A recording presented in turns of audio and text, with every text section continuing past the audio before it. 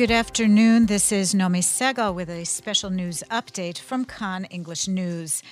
On day 3 of Operation Swords of Iron, the IDF continued to pound Gaza as rocket alerts sounded in southern and central Israel, and just a few moments ago in the Jerusalem area and Jerusalem, and as security forces battled terrorist infiltrations. In the north, Israeli security forces this afternoon eliminated a terrorist cell that infiltrated from Lebanon in the area of Arab al-Ramshe on the border. The IDF said that 4 to 5 terrorists crossed the border fence in the western sector of the northern border. Israel attack helicopters carried out strikes in the region. Hezbollah denied involvement in the infiltration. Residents of the Western Galilee were instructed to remain in protected spaces, and roads were blocked to traffic along the border. This afternoon, siren alerts were sounded along the northern border area, but were determined to be false. In the south, in the area of Kibbutz Zikim, Israeli security forces have been engaged in exchanges of fire with terrorists who infiltrated from Gaza via the sea. Residents of Zikim and Karmia were instructed to remain at home and lock their doors. Israeli security forces are continuing their efforts in the south to clear the Gaza periphery kibbutzim of terrorists. The IDF spokesman, Brigadier General Daniel Hagari, this morning said that Israel has control of its border communities. He said there had been some isolated incidents early this morning, but at this stage there was no fighting in the communities. But he added that terrorists may still remain inside Israel. Those remarks from earlier this morning. Meanwhile, the rocket fire continued on Israel. As we said a few moments ago, there were alerts in Jerusalem and the Jerusalem Hills area. There are initial reports of a possible hit in the area of Beitar Illit. Meanwhile, this afternoon in Sderot, a man in his 50s was moderately hurt in a heavy barrage. Hits were identified on buildings and cars. The military wing of Hamas said it fired some 90 rockets at the western Negev town. A heavy volley was also fired at the Ashkelon region, with Hamas claiming to have launched 80 rockets in response to Israeli strikes on civilian homes in the Gaza Strip. Before noon earlier today, a heavy barrage of rockets was fired at the Jerusalem area and the center of the country. Some rockets fell in open areas and others were intercepted. At least 5 people were hurt.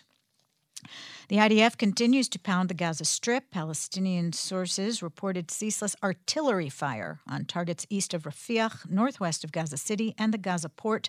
The Air Force has so far dropped more than 1,000 tons of bombs on targets inside the Hamas-ruled Gaza Strip. The number of those murdered and killed in the war has reached 800. The health ministry says that more than 2,500 people were wounded in the Hamas attack.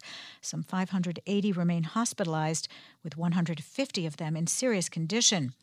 The Israel police released the names today of 2 patrol officers who were killed in the fighting in the south, Master Sergeant Uriel Avraham and Master Sergeant Eliyahu Michael Harush. Their families have been notified. The deaths bring the total number of family fatalities in the Israel police force since the Hamas assault to 37.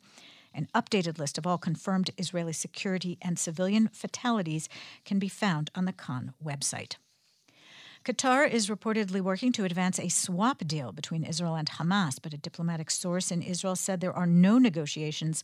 Reuters cited a knowledgeable source as saying the proposal is the release of Israeli women and children kidnapped to the Gaza Strip in exchange for the release of Palestinian women and children imprisoned in Israel.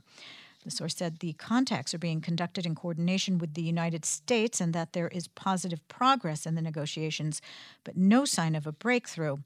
As we heard, a diplomatic official in Israel said Israel is not involved in these talks. Meanwhile, an Egyptian intelligence source said that Cairo warned Israel repeatedly that something big was about to happen, in his words, regarding Gaza, but the Israeli elements were focusing on the situation in Judea and Samaria and played down the importance of the threat from Gaza. The source told the Associated Press, "We warned them of a big explosion coming soon, but they were dismissive." The European Union has announced it is suspending the transfer of development funds to the Palestinians and that all initiatives are now under review in the wake of the Hamas assault on Israel. A Kan reporter says the funds amount to some 700 million euros. Prime Minister Benjamin Netanyahu, in a conversation with heads of local authorities in the south, said, "We are only at the start of the war. What Hamas will experience will be difficult and terrible. It will take time and needs patience and strength for the coming difficult days. We will win with force, a lot of force, Netanyahu said. President Isaac Herzog today visited Soroka Hospital in Beersheba and met with medical staff and the injured. He praised the resilience of Israeli citizens. And turning to politics, the head of the Knesset Foreign Affairs and Defense Committee, Knesset member Yuli Edelstein, has called for the formation of a broad emergency cabinet. He was speaking after a meeting of the committee. We'll be back at 7 p.m. with an update and again at 8 p.m. with our one-hour news program. You can listen on Kan Reka at 100.3 and 101.3 FM and the Kan digital platforms.